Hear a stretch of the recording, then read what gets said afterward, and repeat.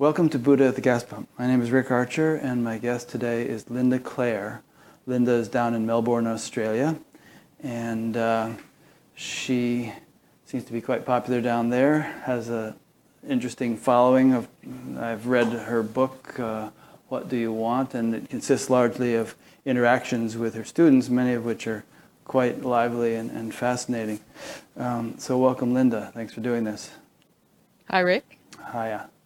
One thing that I first noticed about you, Linda, when I started reading your book, and we'll get into your whole bio and how you came to be where you are now and all, but one thing I first noticed was that you're not shy about using the E word, which some people are, and I guess they are, even in the Buddhist tradition. If you ask the Dalai Lama if he's enlightened, he'll just sort of give some deferential answer. He won't answer. And yet you were raised in a Buddhist tradition, or pursued one. So what do you mean by enlightenment, and why is it that you're comfortable using the word in terms of your own experience? Well, I'll answer the second part of the question first. I feel comfortable using it because I know when I was practicing, that's what I was looking for, a teacher who was enlightened. Mm-hmm. So my teacher, who was trained in the Buddhist tradition, my first teacher, used the word enlightenment, and that's what appealed to me. Yeah. And that's basically what I wanted. And so when I realized I didn't want to be shy about using the word, and I suppose it's one reason I couldn't teach in the Buddhist tradition because, there's all these rules about not using the E word, yeah. The enlightenment word. I don't use it as much now as I used to, but yeah, I used to use it quite a bit. And it's really what most people are interested in. They're interested in enlightenment. So I didn't see any reason for skirting around it, for avoiding the word. That's a good answer, and I feel the same way. I wouldn't use the E word myself because I don't feel like I'm enlightened. There used to be an airline ad in the United States that said, if you've got it, flaunt it. So well, it's not really a matter of flaunting it, but like I said, it's what people are interested in, and I know it's what I was interested in, and it gets people going. So I get a lot of negative reactions and people saying, oh, you must be arrogant and how can you be enlightened? Mm-hmm. And then other people who go, well, I'll check her out and just see if what she says is true. So it was difficult to say at first. It was a bit difficult to actually say, yes, I am enlightened. But it's true. So that's what I say. Yeah, one of my motivations for starting this show about 5 years ago was that I live in a town where approximately 3,000 people meditate out of 10,000 population, and a lot of people have been meditating for many decades, and people were having profound awakenings, shifts, whatever you want to call them. And even without calling them enlightenment, people were getting flack from friends when they would announce that they had awakened. Yeah. And friends would say, you don't look any different, and how could you be awakened? You're just a normal schmo that I've always known. And so I thought, well, I'm going to start an interview show. Initially, I conceived of it as a local radio show where I talk to some of these people and kind of get it out there that this is actually happening. And maybe it will make it more normal in people's mentality and, remove the stigma of proclaiming that you have actually achieved what you've been trying to achieve for the last 40 years, And I think the show is to a great extent having that effect now, except I kind of ended up going well beyond my local town. Yeah. Well, I think most people's deepest fear is that they're going to become enlightened. Even though they say this is what I really want, when it comes down to it, they like to have that separation between a teacher and themselves because it's something that they can aspire to but never reach. Yeah. So you can look at people up on a stage with thousands of people in front of them and feel really affected by it, and it can be great. But there's this deep separation, and that's how most people want to keep it. They want to keep that separateness. They don't really want to be free, completely free. Deep down they do, but the fear is so deep that it's very difficult to get over that. So in the way I teach, I wanted to just, well, I like teaching with smaller groups most of the time and one-to-one quite a bit because it's more confronting for people. And I just dressed normally and Still call yourself Linda. Yeah. My mother doesn't see any difference in me. Yeah. So it makes it more accessible for people. Yeah. People have got all these ideas about how you should be when you're enlightened, and they impose it on everyone. Anyone who says they're enlightened says they can't be enlightened because they still watch movies, or they still do this or do that, or they said this or they said that, and it's just not true. And I was the same. I remember seeing Barry Long. I don't know if you've heard of him. I've heard of him. I haven't. Yeah. Is he still alive? No, he died quite a while ago. Okay. But I remember seeing him in the local supermarket, and I was watching him one day, and I thought, he doesn't look very happy. Yeah, I knew he was enlightened, but I still had all these judgments about how he should be, how he should behave. You know Adyashanti probably, right? I helped organize Adyashanti to come to my town, and we got to have lunch with him. And, he had a hamburger, and we spent most of the time talking about how he likes to decorate a really large Christmas tree at Christmas time, and, and all this normal stuff. And anybody overhearing the conversation might have wondered, what's so special about this guy? But boy, just sitting next to him during lunch, I was high as a kite. I mean, the energy he radiated, was really profound. And of course, if you've ever heard him speak, he's extremely clear. So, I guess that leads us to the question of, what is enlightenment after all? I mean, if a lot of people have all sorts of associations in their mind as to what it's supposed to look like, and if half of those are erroneous, what is it we're actually talking about and that we're all making such a big fuss about in our little, subculture of people who are interested in enlightenment? Well, in a few words, it's the absence of fear. So in enlightenment, all that goes is the fear. And you actually see that the fear was never there to start with, but that's what goes. And you see how fear motivates the behaviour, even the smallest bodily actions of just about all people. And that's what I saw in myself. Mm-hmm. I had no idea how full of fear I was. And when I realised, and it's not that the fear goes all at once, it takes years for it to really subside after that point that you call enlightenment. But I'd say the point of enlightenment is the point where the majority of the fear, maybe 99% of the fear, dissolves, just goes. The Upanishads say all fear is born of duality. Well, Yeah. That raises several questions. One you just alluded to, which is I think many people hearing that would say, well, what's that all about? Because I don't feel like I have a lot of fear. I go through my life sort of normally. So maybe I'm enlightened, or maybe that's not a valid criterion, fear. You're not aware of it, but when you start sitting by yourself without any distractions, the fear starts to come up. So most people spend most of their lives avoiding fear, and I was the same. Distractions, anything, not to feel this fear. I would have said the same. I would have said, oh no, I'm not very scared, I haven't got much fear. But I saw later on that I was just full of it. It dictated every little action, every small bodily movement. I was so self-conscious that everything was dictated by fear. But I wasn't aware of it, of course. And the first time I really became aware of it was when I met my first teacher. Not the first time I met him, but after a few meetings.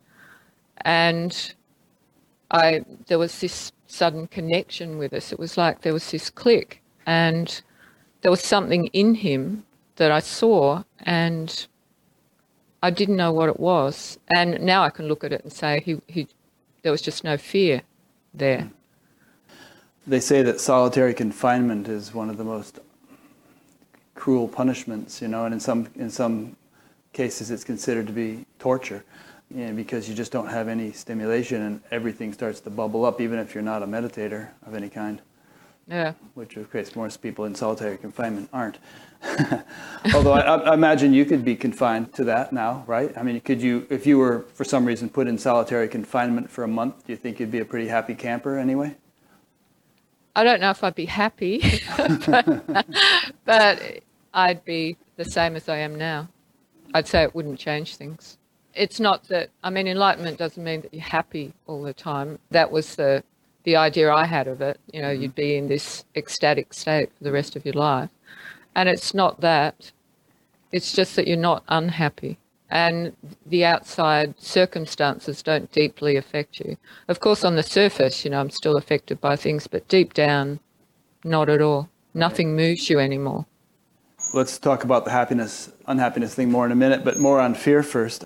When you began confronting the reservoir of fear that, you know, we all carry around with us, I think you said it took years to wash it all out. So were you as it came out, as it was resolved, did you have to experience wave after wave of fear and resolve each wave, so to speak, and then go on to the next? Or what was the subjective experience of working through all that? Well, for me, it was seeing the fear in my daily life, but the main thing that really cleared it out was sitting with my teacher, being around him, and then doing hours and hours of sitting, both with him and by myself, and sitting with your fear and sitting on long retreats. Oh, they weren't all that long, some of them were, but sitting with pain in your body, feeling incredible sometimes pain in my body. Because of your sitting posture or some kind of inner angst or something that was coming to the surface? No, I was going to say it was nothing to do with my sitting posture, but it was in a way, because if you keep your body still, your back straight and unsupported, it's really going to intensify the whole thing and free up the energy.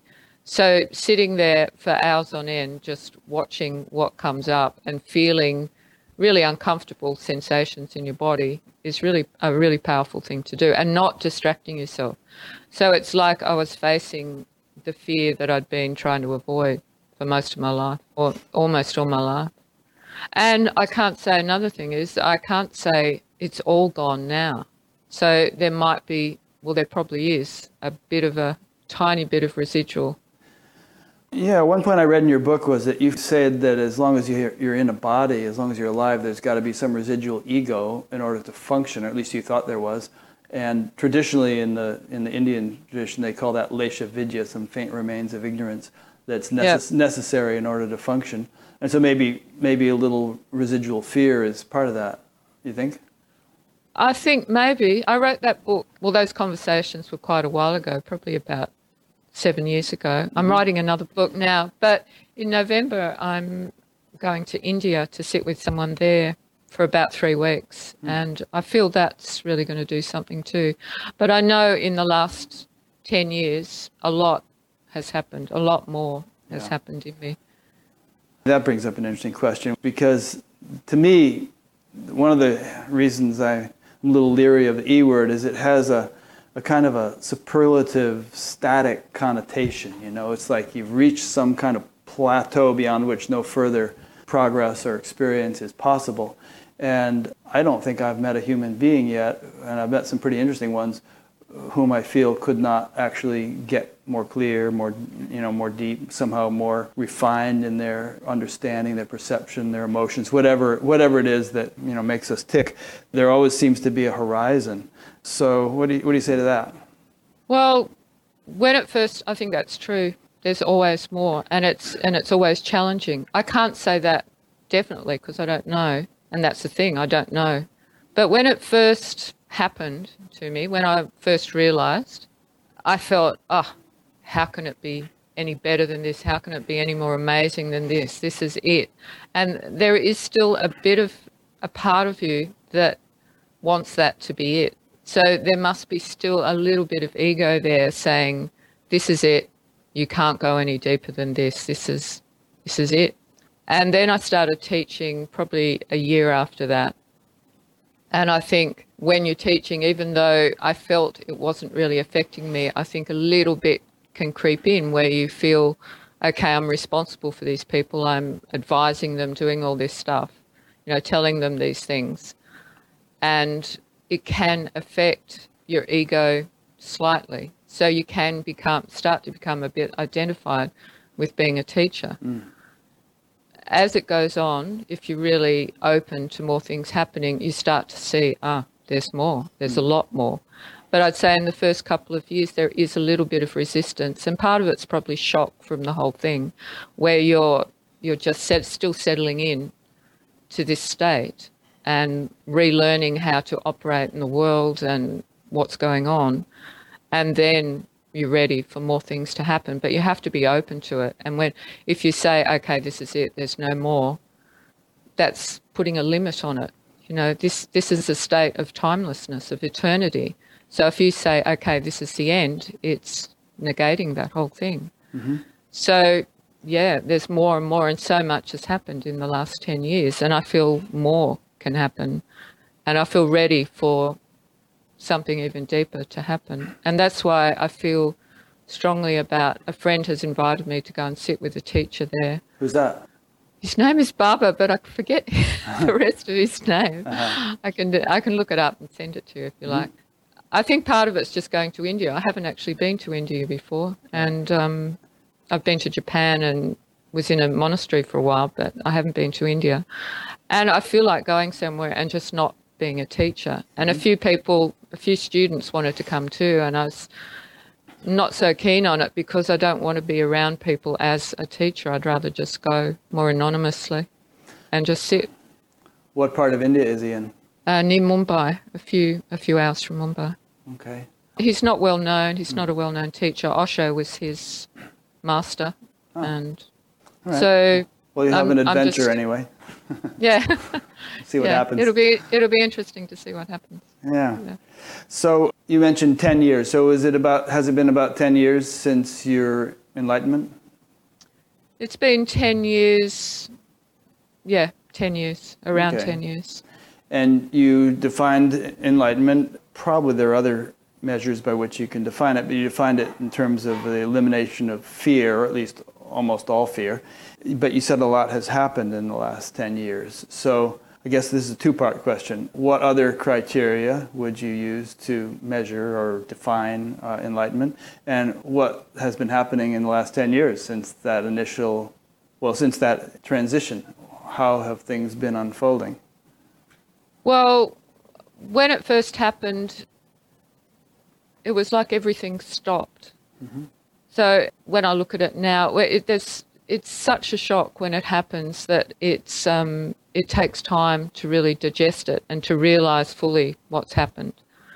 And I feel it took me about 7 years to get really established in it and used to it, because there were still a few preconceived ideas, tiny ones that were there about how I should be and how it should be. And it took a while for them to really dissolve.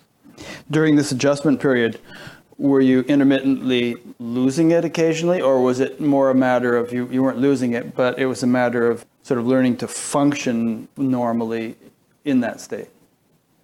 Yeah, you don't lose it, and that's the amazing thing about it. And that's what I realised. It's never going to go away. That was the deep realisation that this is here, I'm here, and I'm never going to go back to how I was. The mind might come in a little bit, but it's never going to have that control over me that it had before. So there was this realisation of that. And there weren't bright lights or, oh, wow, this is amazing. It was a very gentle dissolving of me. And it was just amazing. For the next 7 years, what happened? I think when it first happens, you get a bit obsessed with this absolute state. So it's like, oh, this is amazing. And you can tend to not want to relate with the world, which is understandable, because if you spent 40 or 50 years relating to things in the world, having this relationship with the world, it's great having a break from it. So you can go a bit too far the other way and get a bit of maybe even slightly attached or just immersed in this absolute state. So what was happening was learning to be in this absolute state while combining the world, the relative, and realising that the relative is part of the absolute. It's not this separate thing, which you can sort of feel at first that, okay, there's still this there's this absolute, And there is this relative, but I don't want to know about the relative. I just want to be in this absolute. So you have to gradually accept that the relative is part of the absolute, and the absolute, to a degree, is relative, has some sort of relativity about it. It's not absolute. Nothing is absolute. Some saints and teachers and so on have described their state of being as one in which pure consciousness is never lost, 24/7. So they'll be fast asleep. Others might perceive them as, snoring like a sailor, but inside they're awake in that pure consciousness state. I have a whole collection of quotes from Ramana Maharshi and Tatwala Baba and a number of others describing this. Has that been your experience? Yeah, yeah. And that's why it's so intense. And especially at first, it's very tiring because it's almost like you're trapped in this freedom. Mm-hmm. You're trapped in this awake, this pure consciousness, pure intelligence. Mm-hmm. And it's like that all the time, and you can't get away from it. And it's why, well, I know for me, I like doing just really mundane, ordinary things like going to a movie or something like that, just to sort of take the edge off it a bit. Stir it up, yeah. Yeah, just to take the edge off it, because it's really, really intense being in it. Eventually, it just becomes much more natural. But the first few years in particular, it was very tiring and intense at times. Yeah. Have you ever had surgery or anything during these 10 years? And was your experience under anesthesia different? Did you totally lose it under anesthesia, or was it retained even then? Or maybe you haven't had surgery? I have. I had it couple of years ago, and I had a general anaesthetic, and I was quite relieved I was asleep the whole time. Yeah. The whole time. The only interesting thing was afterwards they kept trying to give me painkillers, and I didn't need them. It was just a minor surgery, but they insisted on me taking these painkillers with me because I'd need them, and I didn't take any painkillers after the surgery, and that was interesting. But the anaesthetic, I just went out like anyone. Yeah. I asked that question because a friend of mine whom I've interviewed describes the same experience very beautifully, of just this pure awareness all the time. And he had surgery, and he was kind of surprised because he was, out like a light during the surgery and hadn't anticipated that would happen. Anyway, it's an interesting phenomenon. It's kind of, I find it interesting also because I think how you were saying in the beginning that, a lot of people find it hard to believe that anyone's enlightened or that so-and-so is enlightened and so on. But there's the flip side of that, which is that sometimes people proclaim themselves to be enlightened when perhaps they aren't, and get up on a pedestal and start making a big fuss about themselves. And it's interesting if we have some kind of benchmarks, some kind of litmus tests for what enlightenment actually is, and perhaps this inner awareness during sleep is one of them. It would be a hard thing to, you could certainly lie to others about it, but you can't lie to yourself. It'd be a hard thing to fake. Yeah. How do you prove it though? Yeah, I don't know if you can prove it unless there's a unique brainwave signature to it, which can be measured, and I think there may be. I mean, there are people researching that sort of thing, and you could see that in enlightened people, there's even during sleep, there's a distinct brainwave pattern that you're not seeing in other people. Could measure it. Yeah, maybe I should do that. Go have your brainwaves measured. Yeah, maybe. Yeah. My teacher did that once. He had some sort of scan, and they said, "Oh, you should be dead." Interesting. It was interesting. How do you gauge someone who's enlightened? I don't know. For me, there was something about, this was my first teacher, I couldn't put my finger on. I couldn't work out who he was. So there was something about him, and it really brought up this deep desire in me to have what he had, what I saw that he had. And of course, eventually I saw it was something he didn't have that I had. Kind of reminds me of when Harry met Sally in that scene in the restaurant. Did you ever see that movie? Yeah. I'll have what she's having. It was like that. It was like, I want that. I want that. Now, you said something interesting a minute ago, which was about awakening to the absolute, and the relative was sort of like, I've had enough of that, go away, And then over the years, you've been integrating that more and more. Can you describe in some greater detail your relationship to the relative, your orientation to the relative as you've gone along? How has that been changing? I think at first there was a bit of a resistance to the relative, which pointed to a bit of fear in me. There was also a lack of interest as well. At times, I just wasn't interested in it at all. I wasn't interested in it, and I had feelings of I wouldn't mind just going and living in a cabin in the bush somewhere and not doing this.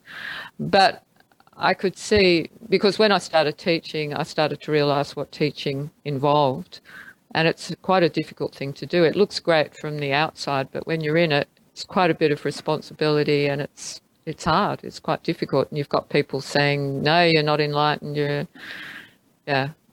And anyway, yeah, I had feelings of just retiring, going and sitting in the bush, but I could see that was sort of a bit of a selfish thing too at that time. So I resisted that, and then I just gradually got more into accepting, uniting the absolute and the relative. And how about not only your, motivation and that kind of thing, but how about your actual perception of the relative? Does it seem to be do the senses seem to be changing in some way, in the way you actually perceive through your eyes, ears, whatever, relative objects? The senses change radically. Mm-hmm. Like before, when I was looking at something, I wasn't just looking. There was a whole lot of other judgment and personal judgment associated with it. So I couldn't even look at a blank wall without it setting off a train of thought. This was before enlightenment. I couldn't look at a person with all this past stuff coming up, all these past associations, and what did he do to me, what did she do to me, what do I feel about this person? And the vision changes completely because you just look without all this mind stuff going on in between. Like before, when I was talking with someone, I'd be looking at them, but there'd be all this stuff happening very, very quickly while I was looking at them and talking with them. And during that transition period of accepting the relative, there was a little bit of grief sometimes because I would look at something that previously I saw as beautiful, like in nature, beautiful trees and the ocean, and nothing would happen. There wouldn't be this, this is amazing.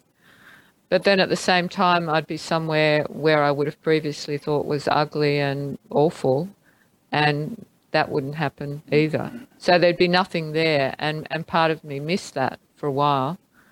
But then eventually it all evened out. And it's the same with my vision, with my actual physical vision, because there's not all this stuff going on, there's a much wider view with the eyes. So I can see to my side much more than I could before. It's like an overall thing, and I can't just focus on one thing. It's really interesting. I can look at you, but I'm also seeing everything around. So yeah, it's but you really can focus at on the task at hand. If you're cutting vegetables with a sharp knife, you're able to focus on that, right? But you're just saying that there's a kind of a broad vision at the same time. Well, I can't focus on anything. Exclusively. Not focus, exclusively. Right. So I can't exclude anything anymore. So if I'm chopping vegetables, of course I've got to chop vegetables, and I cut my finger the other day because I wasn't paying enough attention. But I'm also aware of everything that's happening around me too. And it's the same with hearing. If I'm talking with someone and there's someone within hearing distance talking to someone else, I can't just listen to the person I'm talking to. I'm listening to all of the conversations at once. So it can be quite distracting, a bit disturbing being in a room with a whole lot of people talking, because I can't just listen. Say I'm talking to you and there's someone else over there. I can't put, most of my attention on that. It's like everything becomes more homogenous rather than focusing and excluding anything else. I can't exclude anything anymore. So if I'm chopping vegetables, of course I'll do that, but I'll be aware of everything. I learned actually a really good training for that was when I was in the monastery in Japan. That's how they eat. So if you're sitting at a table and eating, you have to be aware of everyone else at the table, because everyone goes at a certain speed and people are passing food around. So you have to have this open awareness of what's happening. You can't just get lost in eating your food. That's interesting. It reminds me of a couple of things. One is that I have heard it described that, it's not that your comprehension of actual relative phenomenon becomes more inclusive. You can focus sharply to the exclusion of relative phenomenon, but kind of awareness itself, which is without content, the absolute field of awareness becomes broad and comprehensive while the senses are focusing sharply. But on the other hand, I've heard completely different, the opposite of that, and have had experiences of it actually. Well, for instance, an interesting example is Amma, the hugging saint, who is, I've gone to see many times, and she usually has this whirlwind of activity around her, and she's hugging people, and she's talking to people, and she's doing this, and she's doing that. And I remember one time I was sitting 30 feet away in a chair talking to a friend, and I brought something up to the friend that would have been quite a shock to him, perhaps, would have been quite controversial. And, all of a sudden, in the midst of all the stuff she was doing, Amma just shot me a look. What are you doing? Shut up. and I thought, wow, did she just tune in on that one particular thing, or is she actually aware of all the details in such a wide periphery, such a wide radius of her environment that she could have said something to somebody else as likely as saying it to me? I'd say she would have been aware of the whole thing and maybe even heard you talking. Even though it was noisy and there's music going on and all that, yeah. Yeah. So that's kind of interesting. It's interesting to kind of flesh out the details of what enlightenment might be like this. And I don't know if it would be like this for everybody or if it's just your experience, but I'm kind of fascinated with, in the Eastern traditions, they have much more developed roadmaps than we do in the West of what enlightenment is like and all the various stages and subtleties of it. And we're just kind of learning that in the West, I think, more and more as more and more people begin to experience it. Any comments on that? It's not really a question, just a comment. I was waiting for the question. Yeah, that's true. That's one thing that attracted me to Zen and to my first teacher. A lot of people talk about enlightenment, and it's great. I love hearing about it. And now I just love talking about it. I could talk about it for the rest of my life. But what I really wanted was a way to become enlightened. And in the East, in the Zen tradition, Buddhist tradition, Vipassana tradition, there are definite stages and steps, and there's a practice. And I think to really become free of the mind, you need to have some sort of structure. So this is what I feel. It's no use just sitting there for hours on end, just staring into space. There needs to be some sort of structure, because you need to be firm with the mind. It's so deeply embedded in almost everyone that you need to use this firm structure and discipline, not rigidity, but discipline, to really become free of it, to really get into it. So the East has got this structure. And in Japan especially, it might seem quite severe, and being at a monastery is severe, but it's really necessary, and it works. It really does work. Yeah, I know from reading your book, you're big on meditation. There's even a Q&A in your book where somebody asks you to comment on these teachers who say that it's not necessary to meditate or don't bother with it or whatnot. And you might as well address that point. Well, yeah, I suppose in those days I was interested in talking about that more because I don't know why. Now I'm not so interested in other teachers, but anyone who says it's not necessary to do some meditation, of course I don't agree with. It's not just meditation. I feel like it's a combination of meditation and the trust with your teacher. So a deep trust in your teacher. Other teachers, I'm not so concerned about what they feel. I don't agree with them, of course, if they say things like that.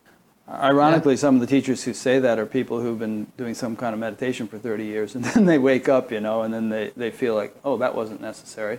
Well, I can never understand that. Why is someone going to, if you're truly here, if you really are here, enlightened, dismiss everything that you've done? Because what I saw was that everything I did contributed to this state, to where I am now, which is just simply here.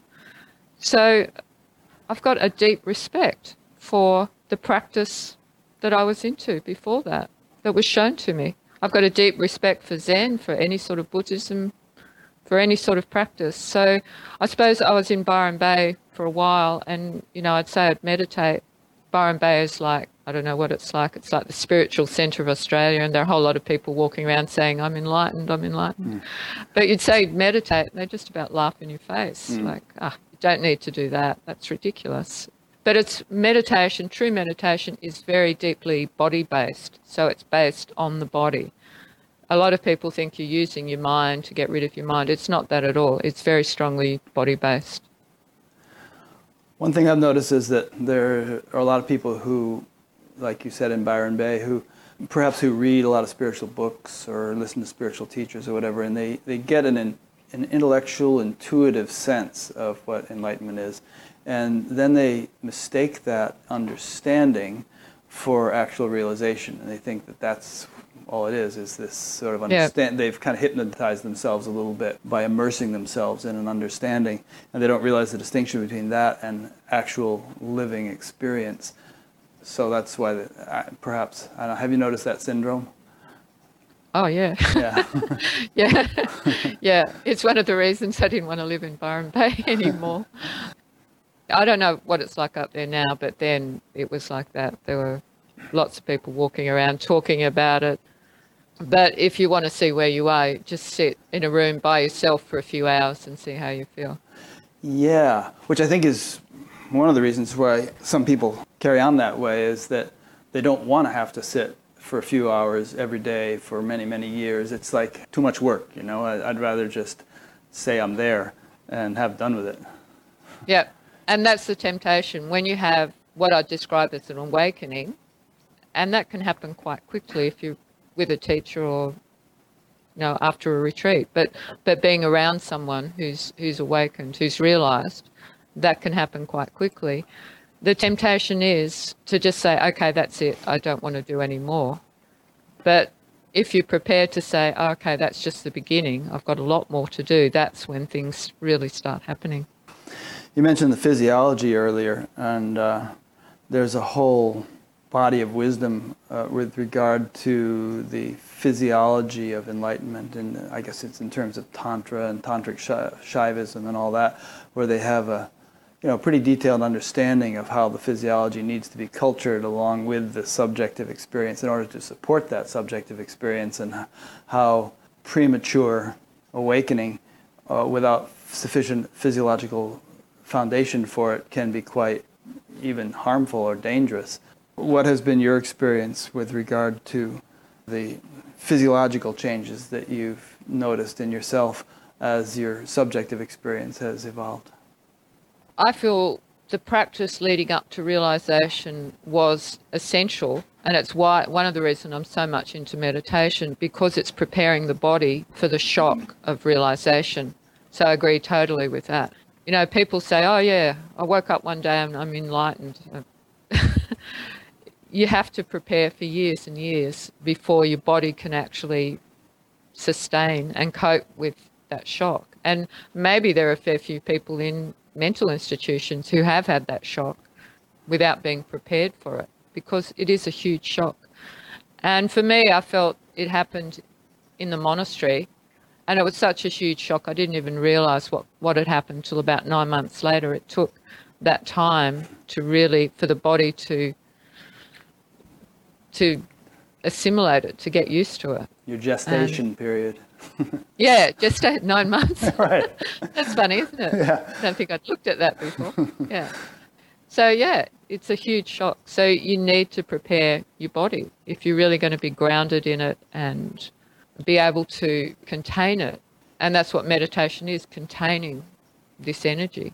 Yeah, Christ spoke of pouring new wine into old wineskins, And there's the whole Patanjali's yoga, Ashtanga yoga, 8 limbs of yoga. It has to do with only one of the limbs is samadhi, or transcendence. The others all have to do with pranayama, the breath, and asana, the body, and all sorts of moral precepts and so on, to kind of get you to a point where you're a fit receptacle or vehicle for that profound awakening, which, as you say, could be a shock. Yeah, so you don't have to be physically fit and running and all that stuff. It's more you need to be very grounded in your body and prepare your body in that way. And I feel when you're doing this practice, it's extreme enough without having any sort of rules or moral rules or whatever in your daily life. So I, it's a balance. You need to be quite balanced about it. I say that, but I was totally obsessed by it. I wasn't balanced at all. Well, that comment you made about the mental hospitals, I think there probably are many people in mental hospitals who had some sort of spiritual awakening, which was, and in fact, I've talked to some such people who were completely misunderstood by medical professionals and, were medicated or they wanted to medicate them. And then there are people like Eckhart Tolle or Byron Katie who had sudden awakenings that they hadn't really anticipated or prepared for, who indeed took years to integrate. I mean, Eckhart Tolle just sat on a park bench feeding the pigeons for a couple of years after his awakening. He couldn't do much else, and it took him many years to be able to sort of function. Yeah, and he coped with it eventually. Yeah. But if you do prepare yourself before, it makes it much more tolerable afterwards. You cope with it much better. So not to belabor the point, but I think we're making an important point here, which is that enlightenment is not only a subjective experience, it's a physiological state. There's a physiological transformation that's associated with it. And, if scientists were to study it, and there are scientists studying it, they would probably find, and have found actually, that someone living in an enlightened state, their physiology functions quite differently in many respects from the ordinary average physiology. Yeah, I feel that's true. Yeah. And it's really interesting. Yeah. The whole quality of your body changes. Like before, my body was quite tense and, there was a lot of tension in it. And I'm not saying there's no tension in it now, but it suddenly softens. It's like everything just goes, like the weight of the world is taken off your shoulders, and that deeply affects your body. And every cell comes alive. So it's not that you never get sick, but I know for me, I've become much more aware of what my body needs. And sometimes I'll just eat stuff that is probably not good for me, but it's nice to do every now and again. But the things like alcohol, it just doesn't seem to affect me much anymore. So I don't bother having it because it does affect me the next day. But if I have a drink, it doesn't really do much at all. So there's no point in having it. Yeah, and you probably find that, if you had several drinks, the state it put you in, which some people consider to be pleasurable or desirable, is far inferior to the state you're in all the time anyway, so why bother? Yeah. You get very used to feeling incredibly clear. I can see at the beginning, the first few years, there is a temptation to do things a little bit like that, just to have a break from the state. And that might sound funny, because you think, this is the ultimate state. But it's so intense that you do sometimes feel like having a break just to make you fall asleep again. Yeah. It's just cookies. I can understand why you would say it's intense, because there's a lot of energy, right? And I've heard you, in your book, you use the word energy a lot. I suppose we're talking about a physiological thing here, right? Where there's a lot of energy coursing through your body, and there's no let up, and you would kind of like a break from that. Address that part of it before I ask the second part. Well, I wouldn't say it's totally physiological. Mm-hmm. So it's like there's this body that's a physical body, and it's trying to contain this energy that's non-physical. So it's an incredible thing for the body to do, for this small physical body to contain this universal energy. And that's what makes it so intense. So there's this slight, until it becomes more unified, until the relative and the absolute become one, there is this slight friction where there's this, or resistance, where this body is still trying to unify with this non-physical energy. So in a way, the body almost becomes non-physical at the end. It's still physical in a way, but it's non-physical as well. Interesting. In Sanskrit, there's the word tapas, which means heat. And, spiritual practice is sometimes referred to as tapas. And it's like this burning off of the dross, that is occluding pure consciousness, or that is gumming up the works of the physiology. And, and it's regarded as an intense process, that can go on for a long, long time as that burns. Yeah. Have you reached a point now where there isn't so much that sense of intensity. It's like relief that most of it's been burned off, and you're just kind of cruising, or what? It's still burnt. I don't know cooking. I don't know if you're ever cruising, but it relatively, yeah, it's much less intense in that way than it was. But I still feel like there's more. I feel like I've got to a point, this is just what I feel, and I don't really know, where it has become just completely natural. Yeah. So it's more that it's all natural. There's not this resistance to anything.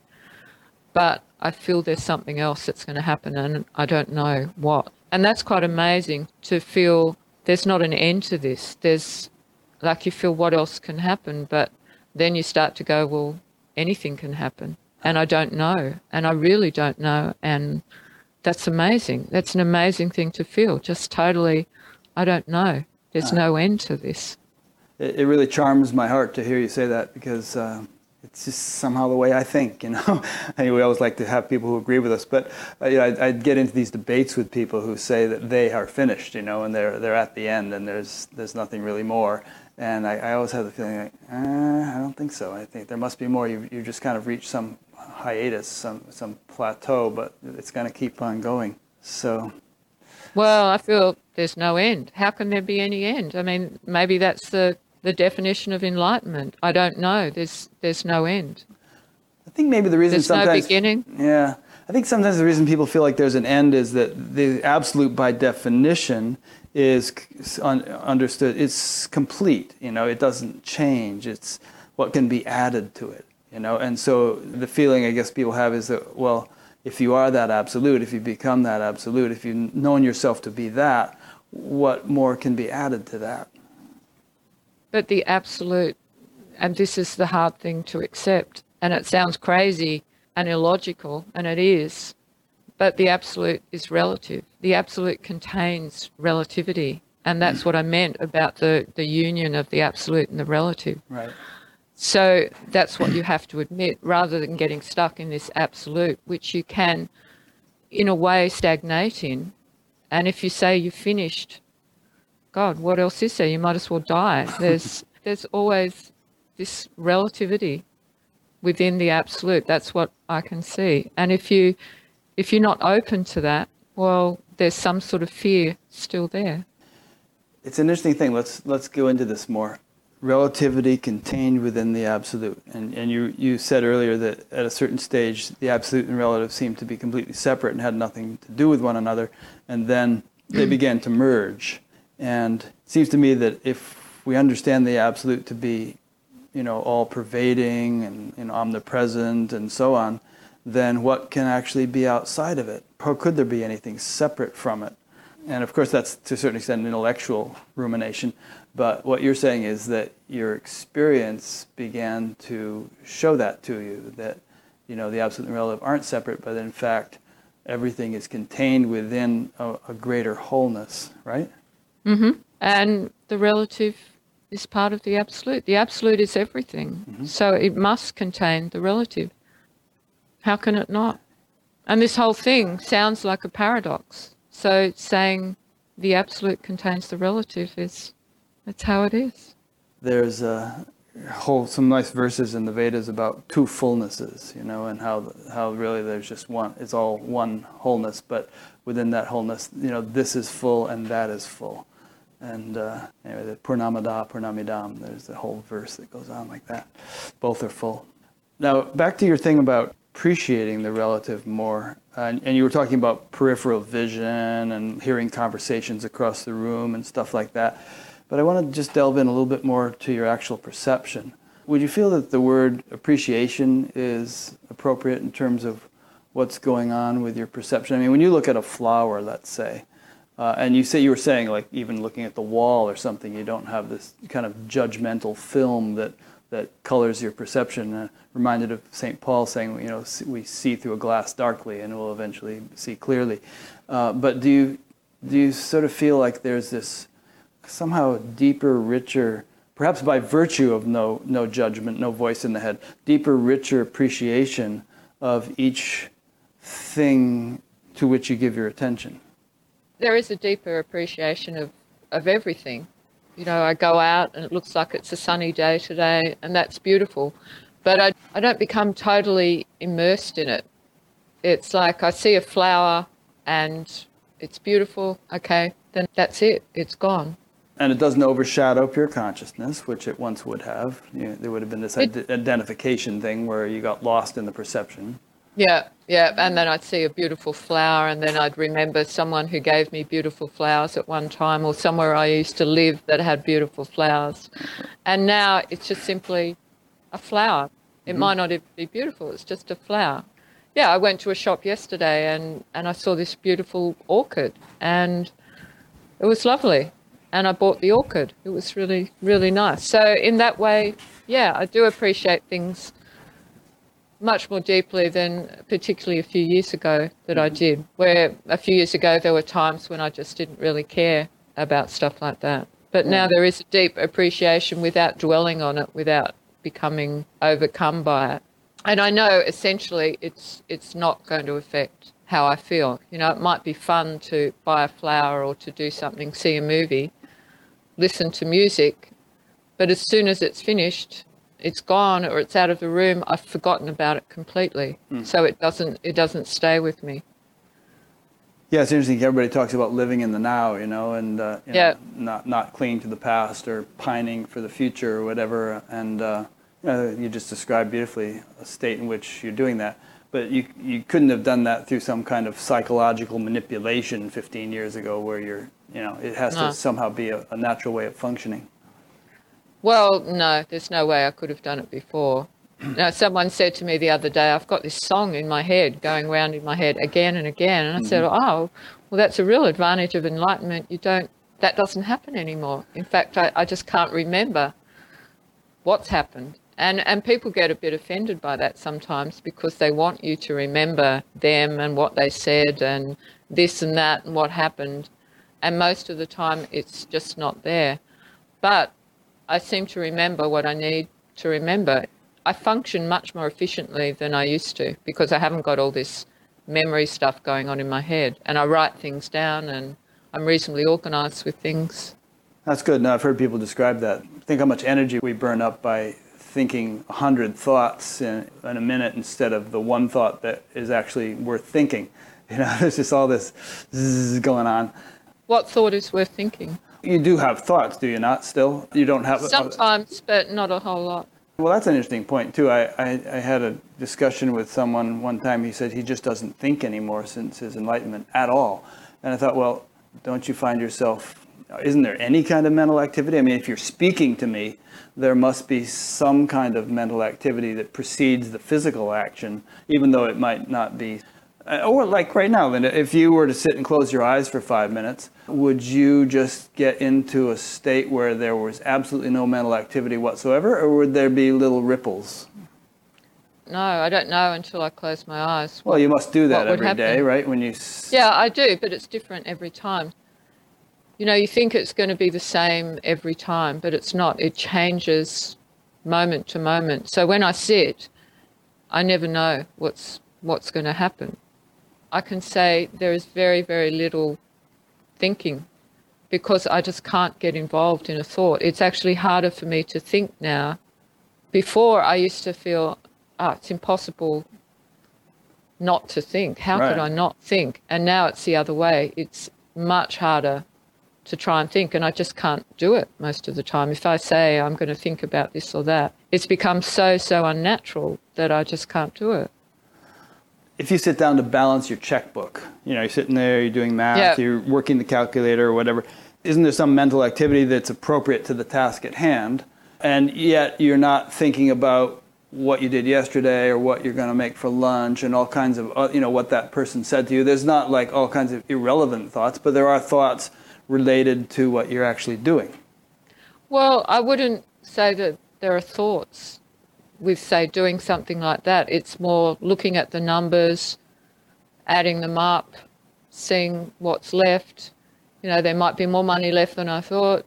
Actually, there's not this expectation anymore, so you just see the money, so there's not such a reaction if you see, there's $1,000 rather than $3,000, and there's not that. There's just looking at the numbers and doing it practically. So there's not an emotional, there's very little thinking. thinking is really overrated, and we feel we've got this deep fear that if we don't think, we don't exist. And in a way, that's true. We only exist because of thinking. But when there's most things that we do in the world don't require thinking. Like talking to you now, there's no thinking involved. It's spontaneous. Yeah, it's completely spontaneous. And that's what happens. Everything becomes completely spontaneous because there's not this delay. In a way, there's not this me and you. There's just this. When there's thinking involved, there's a separation. Yeah. So there's a subject and an object. When there's no thinking involved, there's not that separation, there's not that space, which implies time between you. Thinking creates the illusion of time. And in this state, there's no time. I mean, there's no time. You just realize that there's no time. Well, I could ask you a question right now, and I could say, don't answer me out loud. I want you to just sort of work out the answer in your head and then tell me. Or I could say, count from 1 to 10 in your mind without saying it out loud. And wouldn't there be some mental activity in both instances? I'm just trying to establish the point that an enlightened person is not totally without mental activity. It's just that they're without extraneous, unnecessary, wasteful mental activity. Well, there's a bit of, is mental activity necessarily thinking? Like the brain is different to the mind. The brain is a physical organism. So of course I'm using my brain, but there doesn't need to be thinking involved. So I feel what happens in this enlightening process is that the brain becomes pure. You actually become much more deeply intelligent, purely intelligent, when there's no thinking involved. People equate thinking with intelligence, but really pure intelligence is just using your brain. And you realize the potential of your brain rather than the mind being involved in this intellectual understanding of everything. Yeah. And with enlightenment, you realize your true intelligence. So you realize everything, and thinking is a very, very small part of the whole thing. Reminds me of the Wizard of Oz, you know, the way I'd be thinking I could be another Lincoln if I only had a brain. Yeah. And that's one of the reasons and meditation is really about being in your body. It's like you're using your body's intelligence rather than the mind's very limited intelligence. So rather than using the mind as a reference point, you start to use your body as a reference point, which eventually you let go of as well. But you need to use the body because it's such a tangible organism. It's much more tangible than your mind. So you use your body as a stepping stone to see clearly what's happening in your mind. Mm-hmm. Like a tool, like an implement, a vehicle. Yeah. A vehicle. And you mentioned the body's intelligence, but earlier you referred to sort of like almost like the intelligence of nature, a field of intelligence that's vast beyond the confines of the body. You did. You were saying we were talking about pure consciousness, and in the same breath you said pure intelligence, and that's generally understood both, or whichever term we use is generally understood in spiritual circles to be like an unbounded field. And like often the wave and ocean analogy is used, like that's like the ocean, and then our individual bodies and minds and individualities are like just sort of expressions of that. Well, what I feel now is that I've become the ocean. There's no separation between me and the ocean. So the body is the ocean. In the relative sense, there is this individual body, but it's the same as the ocean. And the trees... Just like waves are nothing but water. They're the same ocean as... Yeah. So with all this talk about thinking, what do you think is the impetus or the stimulus to thinking? What is it that in most people keeps the mind racing, or at least percolating, and in an enlightened person enables it to come to rest? Fear of death of the body. So you mean some guy who's walking down the street and who's thinking about a million things, what he's going to do, and what's happening at work, and all that, that's all just because of fear of death of the body, that all that mental activity is going on? Yep. It all comes down to that. And ultimately. Yeah, ultimately it all comes down to that. What about the whole notion of impressions? Do they talk about this in Buddhism, where there's this kind of in Hinduism, they talk about the chit, vasanas, which are all these stored impressions, and that we have uncountable numbers of them, and that they are always sort of giving rise to thoughts and desires, and binding us to a cycle in which we pursue a desire, fulfill it, reinforce the impression which caused us to pursue it, and there's this, kind of like treadmill that we're on. Has that been part of your upbringing, that understanding? Well, I wasn't incredibly into Buddhism. I know I practiced Zen and Theravadan Buddhism, but I wasn't actually a Buddhist. It was just more the practice. Right. So I'm not sure.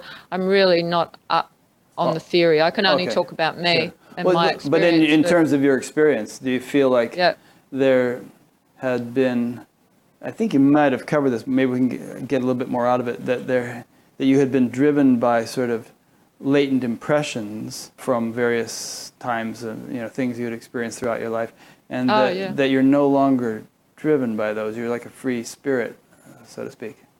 Yeah, that's true. That I can see I was driven by my past before, and the past gradually dissolves.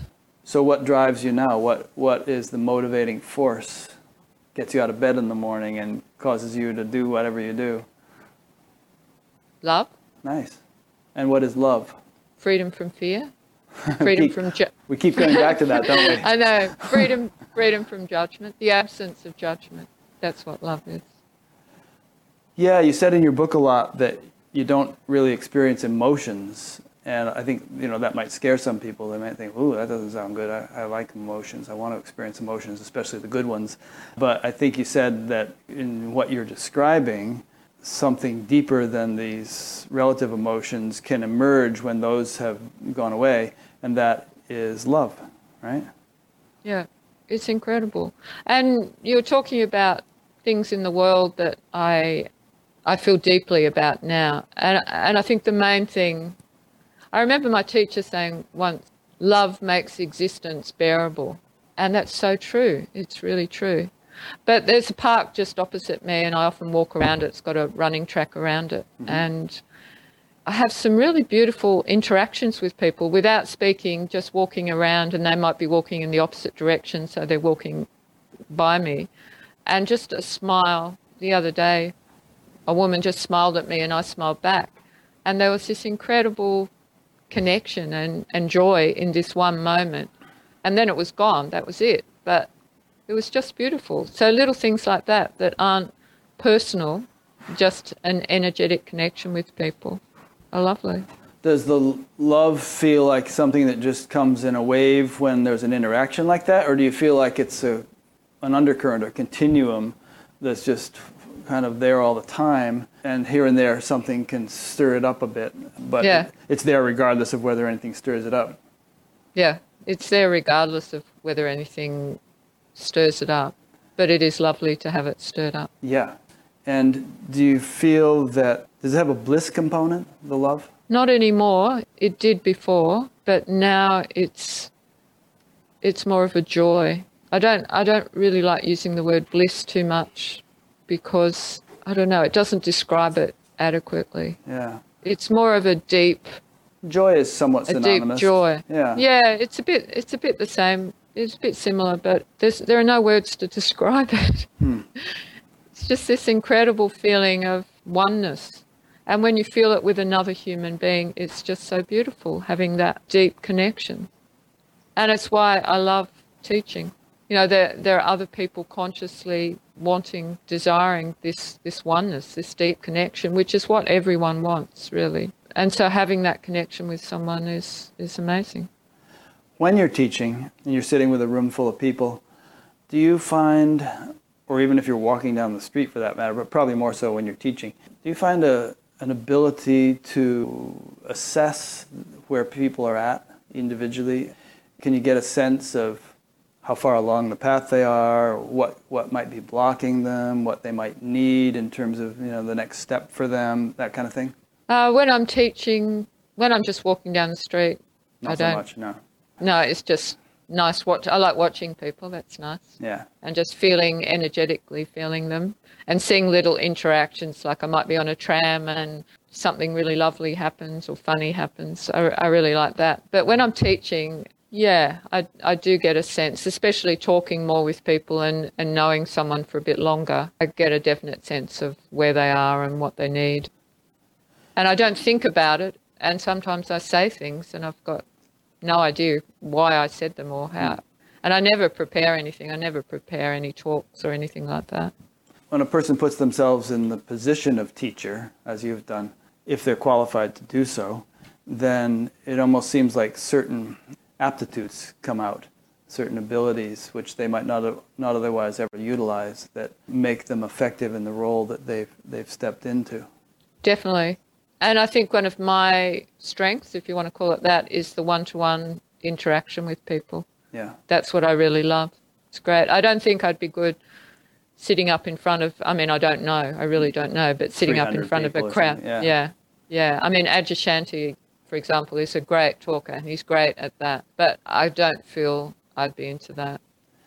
Yeah. He was good at the one-on-one too. I mean, I've interviewed people who were with him in those days, but he's just not, the whole thing grew too big and he can't do that anymore.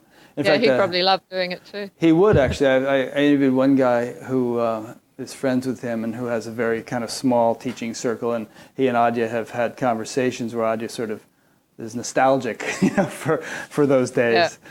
Yeah. It's a lovely thing to do. It's just an amazing thing to do. And seeing someone, you could say changing, but going more deeply into it before your eyes is a beautiful thing to watch. Have any of your students woken up yet to what you would consider enlightenment or some significant shift? Well, a lot of them have had significant shifts, a lot, but I'd say 2 have become enlightened. One of them, a man who's teaching now, doing some teaching, although he's not doing too much, just some. Yeah, and he's in Adelaide. I've moved to Melbourne now, another city. And then a woman who died of cancer last December, a few months before she died. I would have described her as enlightened, realised. And how would you evaluate somebody to determine whether they were enlightened or not? Does it come again back to absence of fear and they're kind of accounting of what they're experiencing, or how would you evaluate it? Well, for the woman who died, there was an absence of fear, a total acceptance of death. And there was, the last few months, there was just this glow about her. She'd sit there and look at flowers and just go, what a beautiful day it is. And she'd be, she was going through chemo and she had cancer. It was awful. Yeah. But she was just so beautiful, and she just became more and more beautiful every day.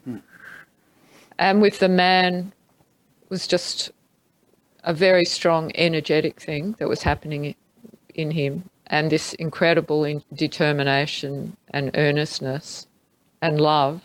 And then if he became enlightened, did the determination and earnestness relax because he had actually arrived at what he was determined to achieve? Yes, that's what happens. But I think what you need to also be careful of is that it doesn't become too relaxed as well.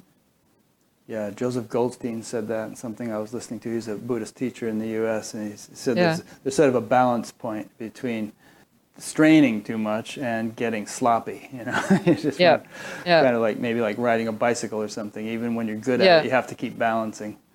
You do, and post-enlightenment, if you want to use that term, you have to be very aware, and particularly aware, I think. It's at a different level, but you still have to see that you still need to stay on your toes and stay aware. This is for a while. I'd say for me it was for about 7 years. You have to stay aware lest you lose your enlightenment, or are there some sorts of pitfalls that you might get yourself in trouble with if you don't stay aware or alert? Well, you never lose it, and that's probably one of the other definitions of enlightenment. Yeah. It's not something that you lose, but you have to be aware that you don't start to become identified subtly in the ego at a different level. As I was saying before, identified as a teacher, and I felt that I wasn't identified as a teacher. And then when this man Roger became enlightened, we talked together for a while. And it was really good for me as a teacher to see that there was something still in me, and there was this slight attachment to being the teacher, and these were my students. So it was the perfect thing for me at the time. Yeah, you've probably heard the term spiritualized ego.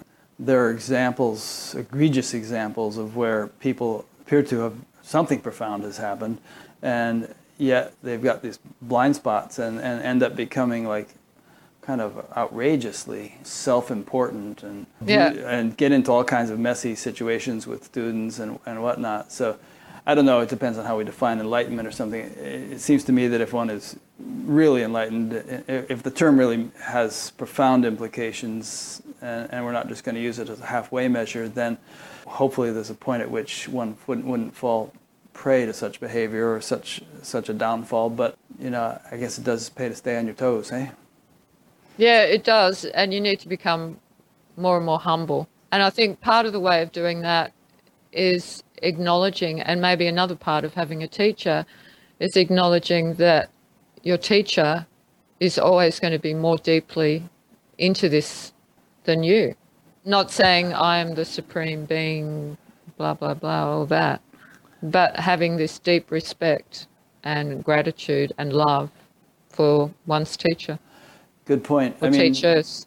Yeah, however enlightened one may be, in some traditions, one never stops acknowledging and paying respects to one's teacher. You see many people who have a picture of their teacher behind them, as a constant reminder that they're just sort of carrying on something that has been imparted to them, and they're never putting themselves on any kind of ultimate pinnacle. Yeah, and that's the reason, and that's what you need to keep aware of. A lot of times I start interviews with talking to people about their personal life and what they went through at various stages and spiritual practice and this and that. And with you, we kind of started out at the end, talking about enlightenment. Perhaps folks would find it interesting to just hear a little bit about how you started out with all this. I think you were like 37 before you even got interested in spirituality and all. Why don't you give us an overview of that? Well, I just had a normal upbringing. Wasn't rich, wasn't poor, fairly happy and contented. Went to university and then became a bit of a hippie. I met my then partner at the time, and we had 2 children. I had them my son when I was 25, my daughter when I was 26. And then we travelled around a bit, doing different things. My ex-partner, Dave, he was always interested in meditation, enlightenment, was into Ramana Maharshi, and I was a bit interested, but not really interested. I can see at the time now that I needed to do a few things which included having children for whatever reason, and I'm glad I did that. It was great. So he actually would go around travelling, selling. I was an artist at the time, and he'd go around selling my work, and he'd always be on the lookout for someone enlightened or a teacher. So he went to see Barry Long quite regularly, and I went once with him, and it was sort of interesting, but didn't affect me deeply. Well, not that I was aware of. And then he found this teacher up near Byron Bay who he went to see a few times and was really impressed by. And then I was up there with him once. We were on holidays, and he wanted to go and meditate with Peter, this teacher. I remember saying, no, I don't want to go. We're on holidays. I don't want to go there. So he virtually dragged me along to this meditation evening. And it was good, but I still wasn't really into it. And then we kept up contact with Peter, and Dave would go and see him when he could. He lived a long way away from where we were living. And then I went up there again one time, and we went and had dinner with Peter and his wife. Outside, we were saying goodbye. This was in the evening. And I just looked at Peter, and something happened. It was like something just clicked. And I suddenly saw this incredible depth and potential in me through him, in him. And from that moment, I started, I remember I got back to where I was living. I flew back, and suddenly all I wanted to do was be around this person, around this being. So eventually we moved up there, moved very close to where Peter was living, and he was giving regular meditation sessions, and I just gradually, well, quite quickly actually, just took to meditation straight away. But it was more my connection with Peter too. It was almost like it was a mixture of meditation and devotion and love. And I wasn't that sort of person to start with, so it really surprised me.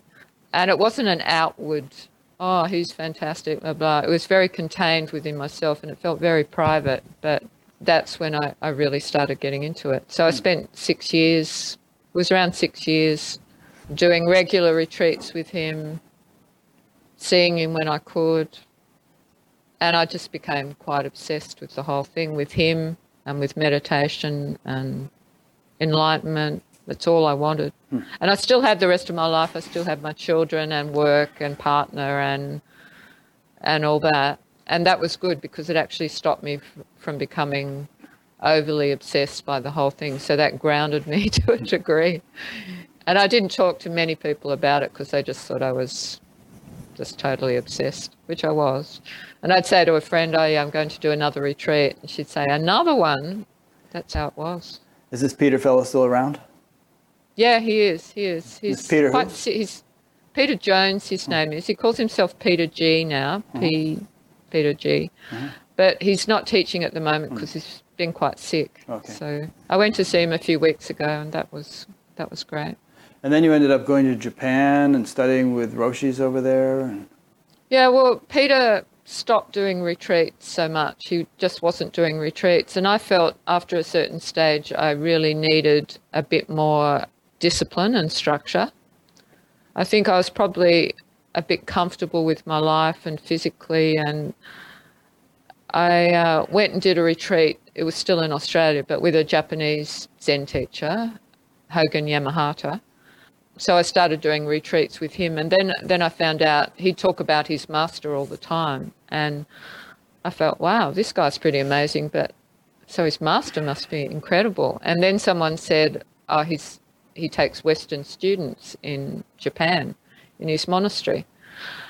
And as soon as they said that, it was like, I knew I was going to go. So not long after that, I decided to go, and I only spent 6 weeks there.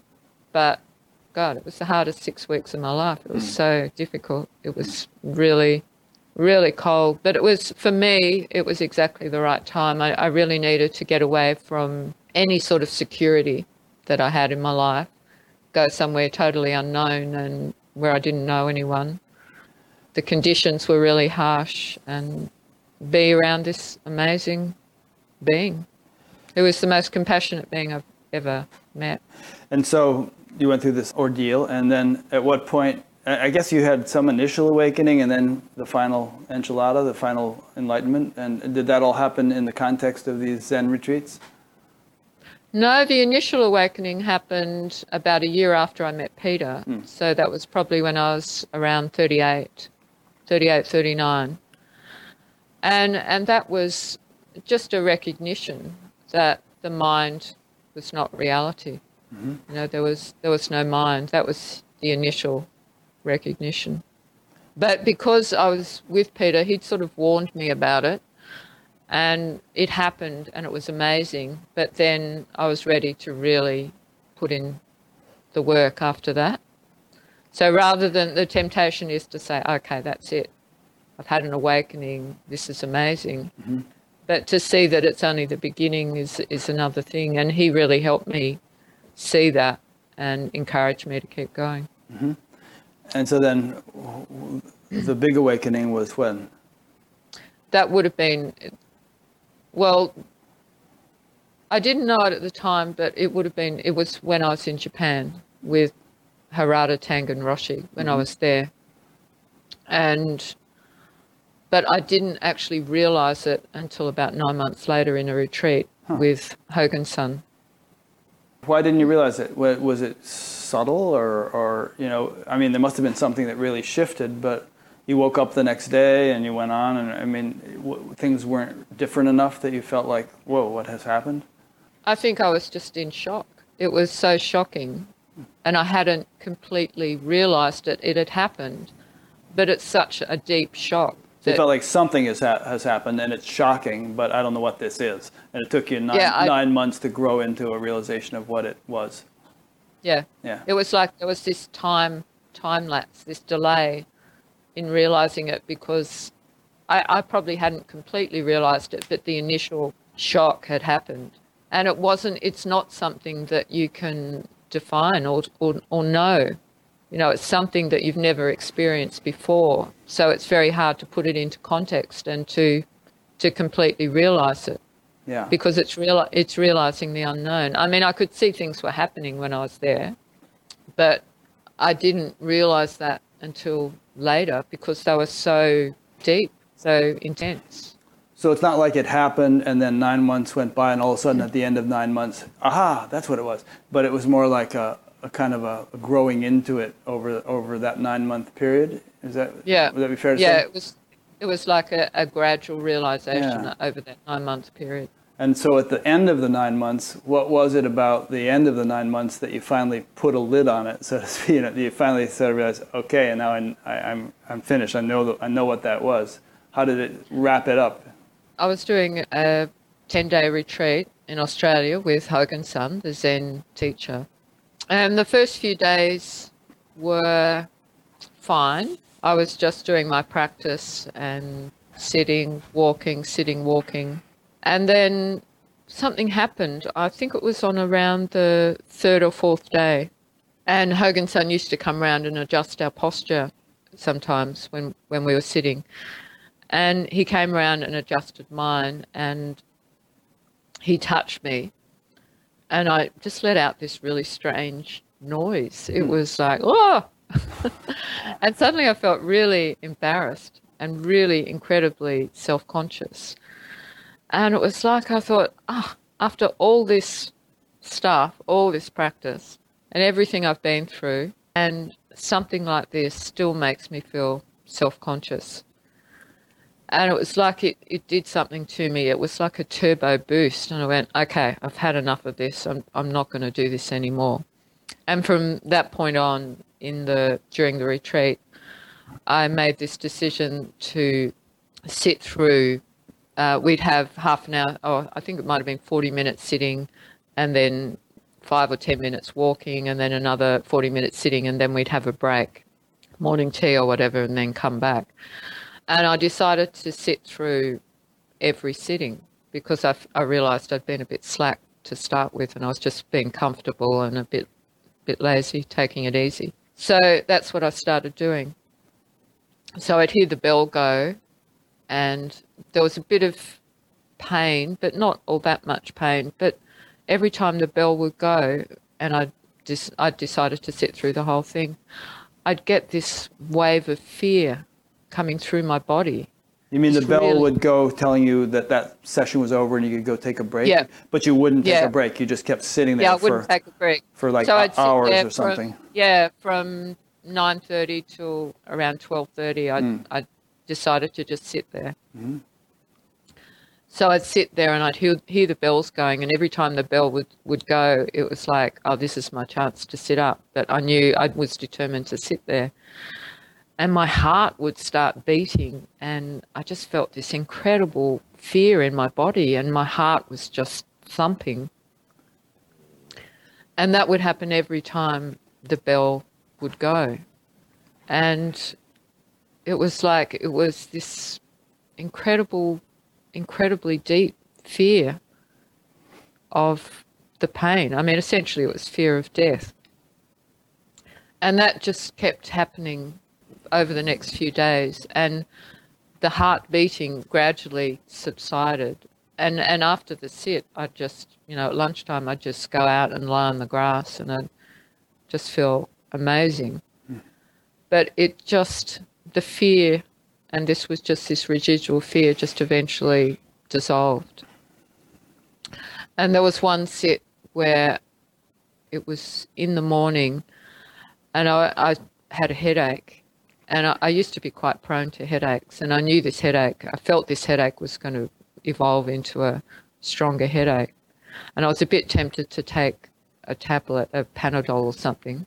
And then I thought, no, I won't. I don't want it to dull me at all. I'll wait until later. So I was sitting there and just really watching this headache really closely. And then suddenly it just went. It just went completely. And any pain that I had in my body, it just all went. And I had this feeling, this strange feeling of reality becoming tangible. It's really hard to explain. It was almost like, I've described it like this before, a fairy tale coming true. So it's like the impossible was suddenly real. Everything that I thought was unreal became real and very tangible and in me. And I remember one of the last things I heard my mind saying was, this can't be happening to you. And it was quite amazing. It was just this faint, this can't be happening to you. And then everything just went.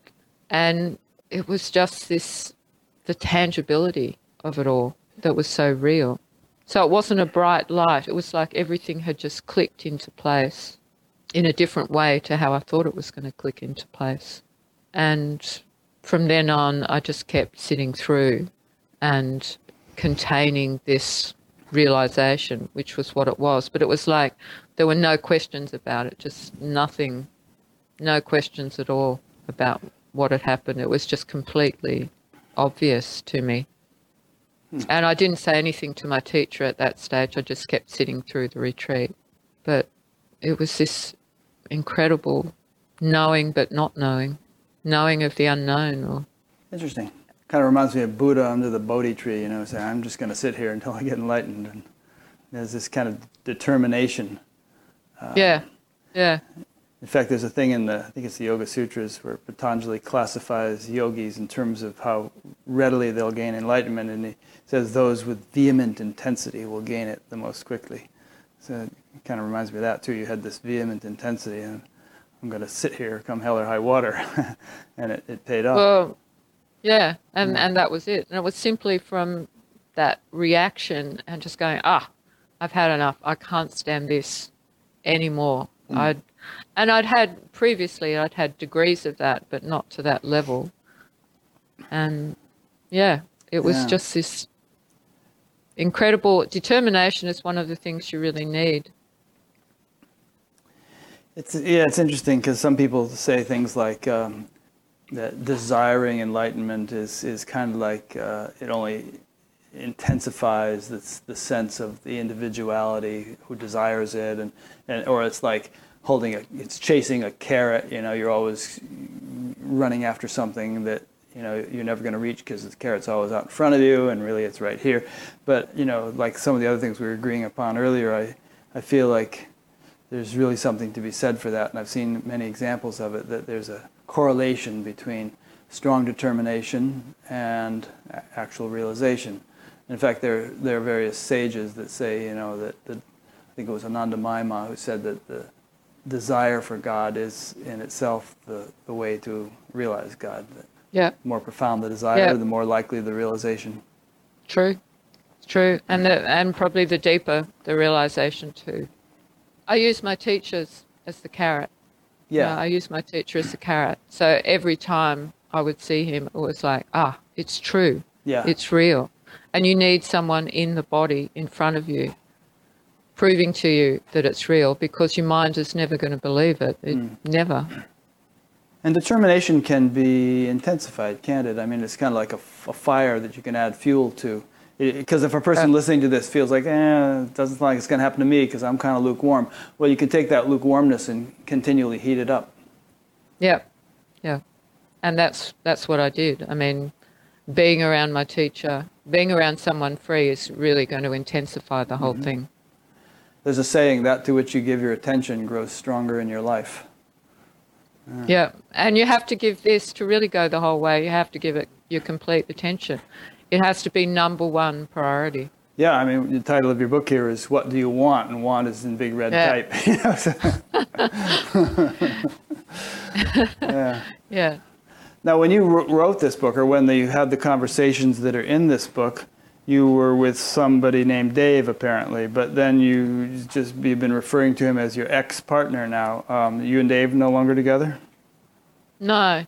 We were together 30 years. So okay. From when I was 22, we had 2 children together. Okay, so okay. Yeah.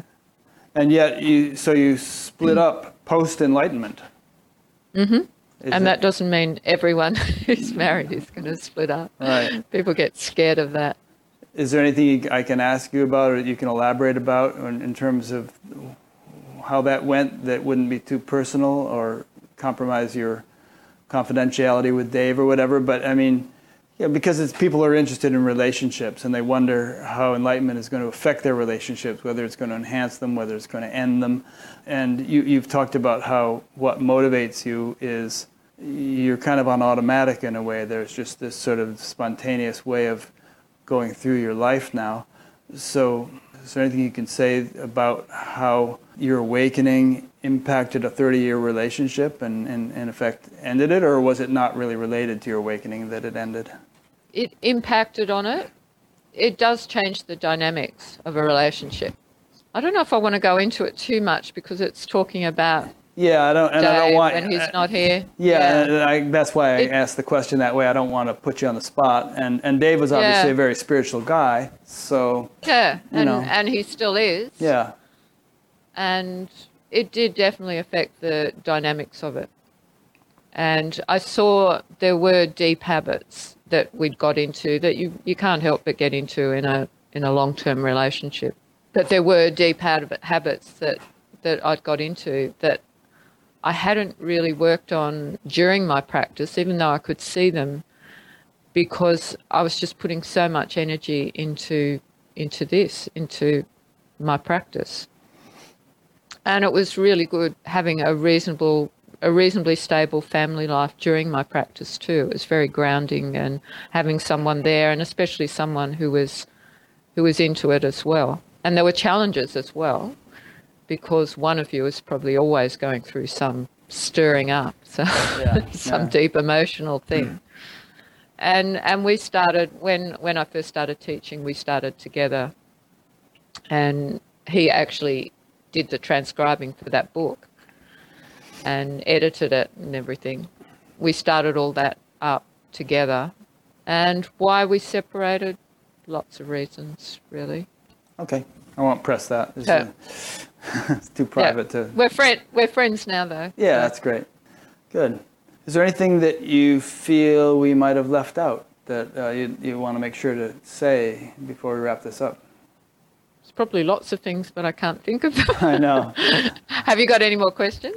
Oh, it's funny. After I do these interviews, I always think of things I should have asked, and sometimes I feel a little bit down because I feel like, darn it, I really kind of skimmed the surface in this area where I could have gone deeper, and I didn't do justice to this person, and so I'm very critical of myself, and I probably think too much. But I think this has gone reasonably well, and it gives people there's certain practical things we could mention, like people are living, in Holland or someplace, and they kind of felt a resonance with you. Do they have to travel to Australia? Do you do Skype sessions with people? I mean, how can a person become your student if they want to? Well, I'm doing more and more Skype sessions with people, and I travel a little bit. I'm coming to the States in a few weeks, actually. Oh, great. I'm doing a retreat. I'm doing an evening in a place called Lynchburg in Virginia, and at the TAP weekend near Washington. I'm not exactly sure of the place. I think that's in Virginia too. It is. It's near Virginia. Yeah. A lot of Civil War history there. Yeah. And then I'm doing a 5 or 6 day retreat in the Catskills near New York. Okay. Yeah, I used to do retreats up there. Did you? Yeah. Ah. What town's this going to be? I'm not sure. It's on my website. Okay, it doesn't matter. On my website. It's in September. Yeah. Yeah, so I'm doing the things in Lynchburg the end of August. And then I think it's the 12th to the 17th of September. But it's on my website, so you can see. And are these events full, or can people still sign up for them? I think there's still spaces. I'm not sure about residential spaces, but there are still spaces in check your website. Catskill. Yeah, so check my website. It's all on there. Mm-hmm. And yeah, I usually go to the States once a year, or Canada. I've done a couple of retreats in Canada lately. Great. So do that. And so if people listening to this want you to come where they are, like to the UK or Europe or South Africa or someplace like that, are you open to going other places? If someone organises a retreat, Yeah. sure, Okay. I'll come. Great. I just don't want to organise. I have a fair few retreats here every year, but yeah, I'm always open to going somewhere else. Good. I'll put that out there. If people are listening to this, they can get in touch with you through your website. Okay. Well, thanks. I think we've covered quite a lot of ground. Really appreciate it. It's been from 7 to 9 in the morning for you in Australia. Is that 2 hours? That's 2 hours. Time flies when you're having fun, huh? Or as Kermit really the quickly. Frog put it, time's fun when you're having flies. You know Kermit the Frog?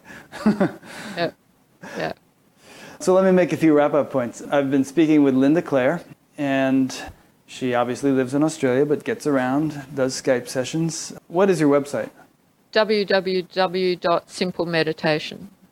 Any dash or anything, or just all spread together? Simple Meditation? No, it's just all Simple Meditation .net. in lowercase. .net. Okay, and I'll also be linking to that from your page on batgap.com. And obviously people know how the internet works. They can go there and explore and get in touch with you and find out what you're up to. And this interview has been one in a continuing series. There are 240 something now. And if you would like to look at other ones, go to batgap.com, BATGAP, and you'll look under past interviews, and you'll see about 4 different kinds of index. There's alphabetical, chronological, topical or categorical index, and most watched ones, most popular ones. Under future interviews, there's a list of upcoming guests and a place to suggest new guests if you'd like to suggest one. Then there's a donate button, which I appreciate people clicking, and if they didn't click it, I wouldn't be doing this, but they do in sufficient numbers to enable this to continue. And if support increases even more, I'll start doing this full time. There's a link to sign up to be notified by email every time a new interview is posted. There is a link to an audio podcast of this on iTunes, which you'll see in Linda's interview and in every other one. It says, video below, and also available as an audio podcast. Click there, you'll go to sign up in iTunes.